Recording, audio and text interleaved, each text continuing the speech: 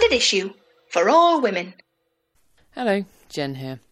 As you know by now, this week we are doing something a little bit different on the Standard Issue podcast, because next week is International Men's Day. And so, because gender inequality is undeniably shit for everyone, we're chatting to basically a squillion men this week to talk about issues that predominantly affect dudes, because, you know, stuff happens to them too. It's true. We've got loads going on this week. Mickey's chatting to best-selling author Matt Haig about mental health, and to author and campaigner Luke Hart about domestic violence and coercive control. Hannah is talking to Shadow Health Secretary Jonathan Ashworth about alcoholism, addiction and growing up with an alcoholic parent. And I'm talking to performer and campaigner Jordan Stevens about toxic masculinity and the work he's doing around that. And in this particular episode, I am chatting to Jacob Whittingham-Vigas, head of the Fight for Peace Academy in London, about the work they are doing with sport and particularly boxing, because, you know, I love a bit of that, to help kids at risk of social exclusion and violence. Obviously, we've seen so much in the press recently about, you know, a spike in violence in young people in London, and it was a really, really interesting chat and actually challenged some of the preconceived ideas I think I have about reasons for why this kind of thing might be happening. We talked about all sorts of things, from that horrible violence in London. We talked about why sport can be a powerful tool for good in the lives of young people, but also not sometimes. And I even managed to squeeze in a reference to Creed, because, you know, I love that shit.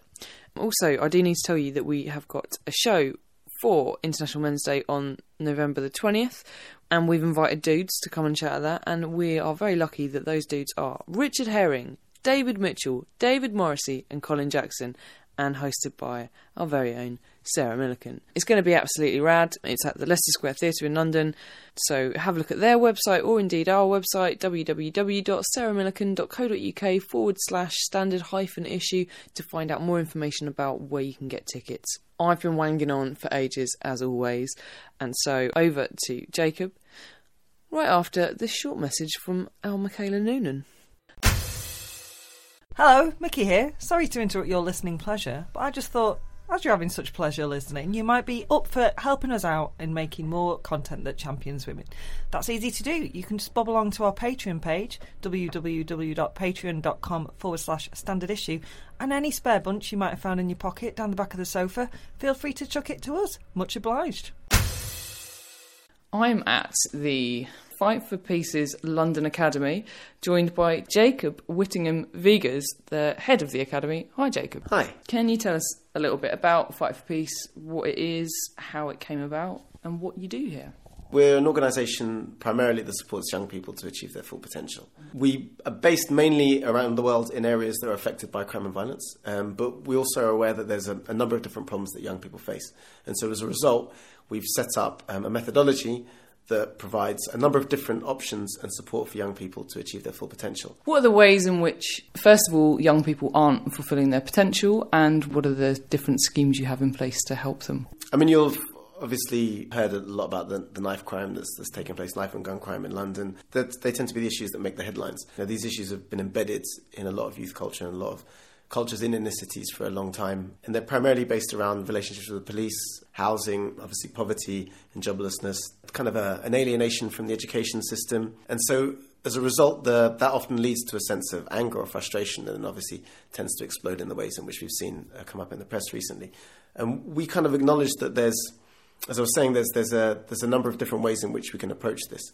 So we want to support young people to be able to find employment, to be able to receive qualifications. But we're also aware that there's an element that's missing to a lot of young people's lives, and that primarily is around the support that they receive emotionally. Someone to be able to rely on, someone to be able to speak to, essentially a mentor. And also a lack of confidence that a lot of young people face. And so as a result, we've set up 5 different pillars to try and manage those areas. I suppose sports martial arts is the way in which we encourage people to be part of the organisation. That is a potential hook for them to be involved. And through the lessons that are learned through martial arts, discipline, the reliance on self, the independence, but also that close relationship with the coach themselves, we then use that as a way of then supporting young people into other areas.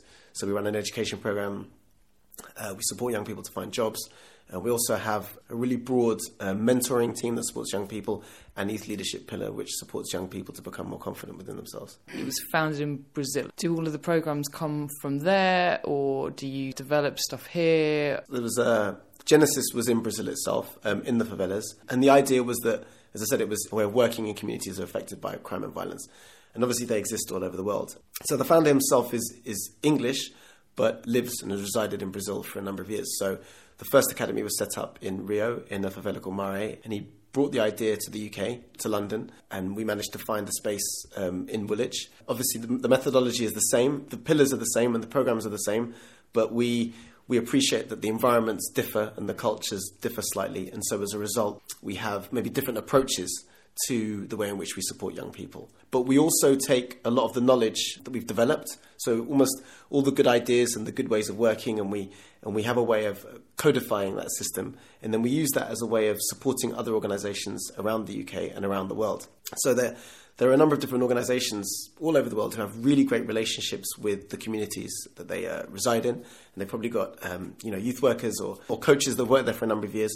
And we say to them, we've got this model that we've established. Have you thought about potentially adding maybe a homework club or a tuition centre or support for finding young people work as a way of broadening the relationships they have and supporting young people to develop themselves further? You teach boys and girls here, or rather young men and young women. What kind of ratio, what's the sort of split between the two? So, this is something that we've actually been struggling with for a long time, I think, in the UK. The split is about a quarter of our participants are women. In Brazil, I think the ratio is slightly more even. I think in the UK, and with a number of different, with boxing clubs generally, and youth organisations, unless they're specifically targeting young women, or they're exclusively for young women, the ratio is always fairly heavily stacked in favour of young men. And this is something that we've challenged. We've actually got female engagement leads and a special training programme set up for the way in which us as youth workers and youth practitioners engage with young women. The interesting thing is I think in the engagement from women is higher in certain areas than it is in others. So in Muay Thai, for example, there's a far higher level of female engagement as kickboxing. In boxing, it's a lot lower. In sports like Brazilian Jiu-Jitsu, it's almost non-existent, just because it just looks a bit weird if you've never done it before, and it might make people feel uncomfortable if there aren't a great number of women doing the sport. But in youth leadership, in our youth council, in some of our programs for younger participants, actually the ratio is a lot higher. But yeah, I suppose it's important to say that just as a sector, for male youth workers, it can be, we do need to work out how we communicate better with women. But I think either we may be quite standoffish, or we find it easier to communicate with young men. So yeah, it's actually a really interesting topic, I think, that as a sector needs to be challenged. It is interesting though. Why do you think engagement with Muay Thai is more popular with women? Is it because there's more visibility of women in that world? I don't know. I feel like it's something that's becoming more popular with women. You've got some quite high profile names like Ronda Rousey, and I know that's not really, it's MMA, isn't it? MMA, that's right, yeah. Yeah, I think culturally there are a number of people from different parts of the world participate in Muay Thai. It's very popular in South America, very popular in Holland, very popular in North Africa. And I think in those regions, women feel more comfortable taking part in those types of sports. And I think the gym's a different culture and a different feel to it. Traditionally, boxing in the UK has been very, very masculine. Now, obviously, we've got Nicola Adams. She's one of our patrons and has been a fantastic ambassador for our charity. And I think it's once there are role models who are involved in the sport, I think it gives young women a lot of confidence. There are a number of different issues, but one of the interesting things is how young men feel about sparring with women, and trying to set up conditions where they feel comfortable to spar with women in a way that's fair but doesn't patronise them at the same time, and that respects them. So there are little areas that we almost need to focus on in order to make sure that women feel comfortable, but are also treated like anybody else in the boxing gym. I can understand that as someone who does a bit of boxing. Say if you're in a class or something and you do pad work with someone, women do tend to be like really nervous, and I'm kind of like, I'm sort of here to do what I'm doing, and it's quite frustrating if you've got someone who's not really hitting you very hard and you're a bit like, no, come on, like. No, confidence is a big part of it, and I think so we've got 2 women's only sessions. We're actually kind of increasing them, so we're paired up with Us Girls, and so we've got Us Girls Boxing, Us Girls Muay Thai, and Us Girls Fitness, which is being introduced. They're primarily women's only sessions, but with male coaches as well, so we're not trying to make them exclusively female, but we do understand with a large Muslim population in this area and attendees, they require environments that are just female only. Could one of the reasons why also you have more young men here be that there is more need for them to have a space like this? For example, at GCSE level, educational attainment is much lower in young men, I think pretty much across the board, and obviously young men are at higher risk of getting involved in crime, or I guess being victims of crime. Is that part of it? And why is that? What do you think the pressures are on young men that are contributing to this kind of thing? I mean, I would say maybe it's that the most of the attention goes towards young men. I mean, the murders obviously affect a lot of young men, but there's a lot of sexual exploitation that takes place with young women. And a lot of women are involved in either coerced or voluntarily involved in drug trafficking around the UK, particularly with what's called county lines, which is where young people are sent out to other parts of the UK, more rural areas of the UK, to set up drug dealing line for a limited period of time. And often a lot of young women are sent out to do that. So I think it's maybe just that the news we tend to hear more about tends to affect young men. It's not to say that young men don't have a number of issues to deal with, but I think it's something that we're also beginning to recognise more and more, that more attention needs to be focused on those specific needs of body image, self-harm that disproportionately affect young women more than men. In terms of issues that are affecting young men, I mean, I think there are a number of different cultural issues, I think, that are at play at the moment. One of them is for a lot of young men, there's almost a bit of an identity crisis going on about exactly what their role is and what they're supposed to be, and receiving a number of different perceptions about masculinity, the fact that maybe crying isn't, or being emotional or discussing your issues is not something that you're necessarily supposed to do. And I think that internalization leads to a lot of pressures that they deal with, and we've seen, well, maybe not necessarily a spike, but we've certainly seen a greater emphasis on mental health concerns with a lot of young men, just because I think they're finding it difficult to express the way in which they feel, and then very often that can come out in really aggressive and negative ways.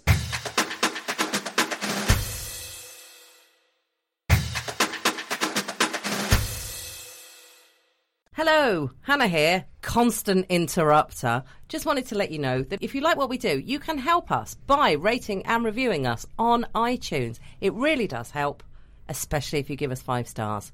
Did that sound threatening enough? Give us 5 stars.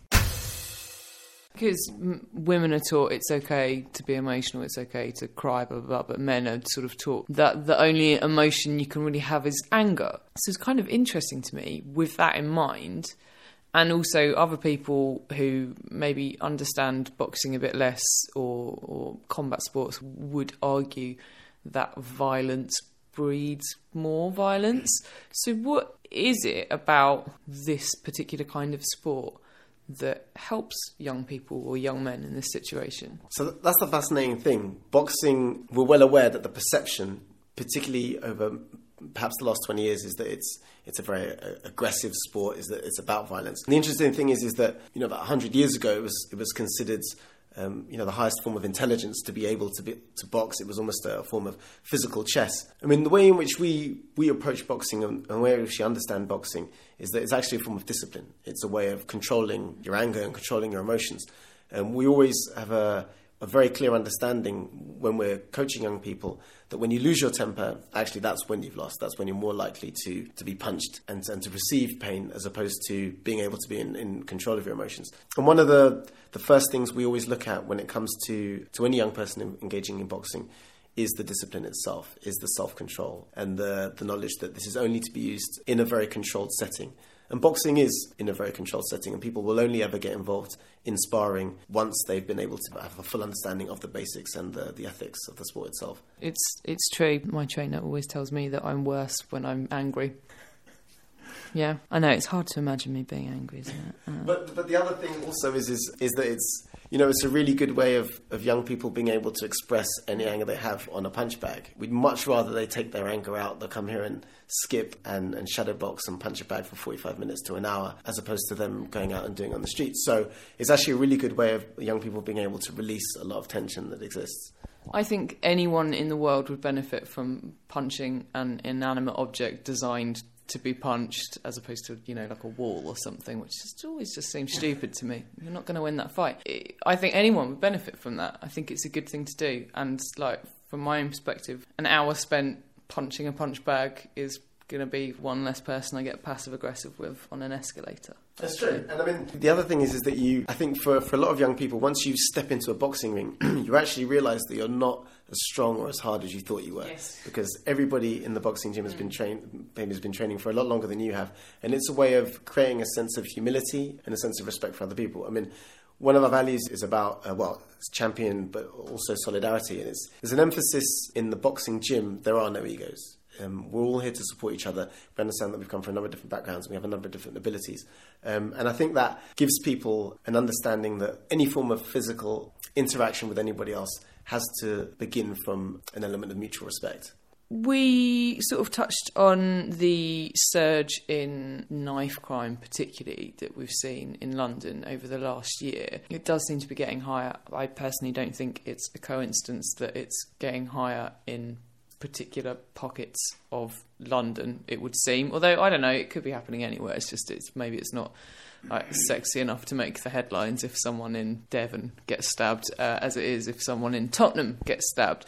What do you think is driving this at the moment? So I think it's important to say that this is something that's existed for a long time. It tends to hit the headlines, I think, when there's a lull in other parts of the news. So as youth workers, it's something that we're used to. And sadly, in the academy, we've lost 4 young people in the last 16 months as a result of violence that's taken place. But as I said, this isn't unique to this part of London. In terms of what's the cause, I would say it's often not that complex. We're well aware that if young people feel alienated, if they feel that if they have a sense of hopelessness, they're likely to engage in acts that are violent towards other young people. And it's no coincidence that young people tend to attack other young people because they're equally aware of their powerlessness and feel very comfortable doing so, being violent towards other people who they feel are equally alienated from society. I think we also need to be clear that there's definitely a racial element to this, that it disproportionately affects young black men. And I think that, there've been thousands of books have been written about, but part of that also is due to the fact that I think young black men grow up in London and Britain and in other parts of the world, internalising a sense of inferiority, which is why I think they also are more comfortable attacking other young black men as opposed to other people, and internalising that sense of inferiority. But I think the social issues can't be ignored either. I think for this current generation, the real issues are about the future and concerns about where they're going to work, whether they can buy a house, what types of salary you can expect. And I think that again brings a sense of frustration. I think we often look at law enforcement as the main reason why people are angry. They'll talk about the relationship with the police. But yeah, as you can see, there's a number of different reasons. And I think that's part of the reason why our approach is so multifaceted, because it is so complex. Can you tell me a bit about why you think sport is such a good way to reach the people that you're working with? The interesting thing about sport is it can be a good way of reaching people. It's the way in which young people are engaged with sport. I can remember playing football and you have to choose teams, and if you're the last one picked or you're someone who doesn't get picked, then it's not a good tool for engagement, and it's not a good tool for inclusivity. So that's something that we're really aware of. So sport for us isn't just a standalone product, and boxing isn't just a standalone product. Boxing in itself has amazing qualities. It's the understanding that the less you train, and the more likely you are to get punched in the face, which is a good incentive to train harder. The relationship between the coach and the young person is a relationship that we'd like to replicate in youth work itself, where you have a really good understanding of that person, that coach understands how you're feeling, what you're capable of in that particular day, how hard they can push you. And that's what we want from a youth worker and a young person. I suppose the other thing that's fascinating about boxing is the fact that you're in the ring alone. Whenever you're sparring, there is no one else to blame. And if you haven't done the work, then you're going to feel the pain.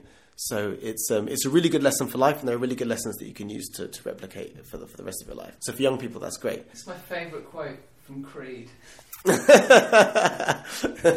talked about this a lot on the podcast. When Rocky says to him, "That's the person you're fighting against, and the other guy's just in your way," or whatever. It's you against you, or something like that. My favourite quote, I can't remember it. Sorry, that was a really lame interruption. No, but it's very true, because I mean, in the sessions itself, we push young people really, really hard, and you'll get a lot of young people who come into the sessions initially, and after 5 minutes, they'll say, I can't do this. And we've got a number of different youth workers who are there to support the young people through that. And what we want to show them is that they would initially come to the session with preconceived ideas about their willpower, about their ability to persevere. And often they can last a lot more than they think they could. So it's a way of teaching young people resilience, but also teaching them about their own capabilities. But as I was saying, there is an element to sport that can exclude young people and destroy confidence. So we have there's always an emphasis on personal development. So in every session itself, every boxing session, every sports session, either during the warm down or during the session itself or at the beginning, the coaches and the youth workers will talk to young people about a particular issue, or they'll relate a particular exercise potentially to a life skill, as a way of, I suppose, interweaving some learning from the session itself. Yeah, and I think that almost makes the sport something positive, as opposed to it just being, just a standalone activity. What do you think about the idea that men are inherently violent? Personally, I have been thinking about this question a lot lately. Yeah, on a personal level, it does seem so. It feels like it. But to reiterate, these are my personal opinions. Sure. I suppose as an individual, I'm quite disturbed by a lot of the things men are doing. And I've had a daughter recently, and it's kind of forced me to think about gender in a way that I've never thought about before. I don't have any sisters, so it's been really interesting. And yeah, the more I think about her getting married, it sounds really weird, I'm a bit scared, because I think about the things that men are capable of and the things men have done, and it's quite sobering. But I think it's in the same way that I suppose someone who's white has to think about their own sense of privilege, or I think, as a man, I'm having to think about the things that I don't have to worry about, and the things that women have to worry about, and the things that I don't have to fear, and the things that they fear. And I've had to really consider about some of the things I do myself, and think about how it impacts on other people, on women in particular. So I don't know whether they're inherently violent, but I can't think of many female... I've been doing some research and trying to find societies that aren't patriarchal that are equally as violent as male societies. Have you found any? I haven't yet.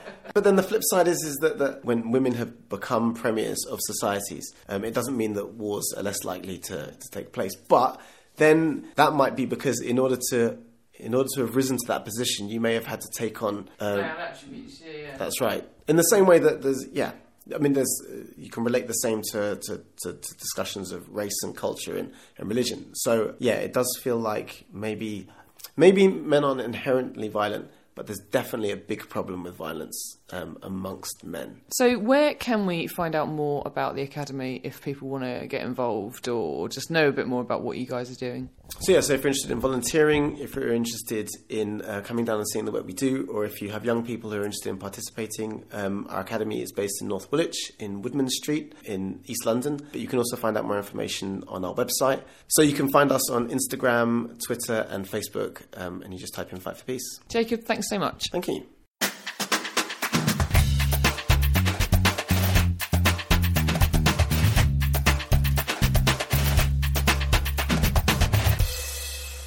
Standard issue for all women.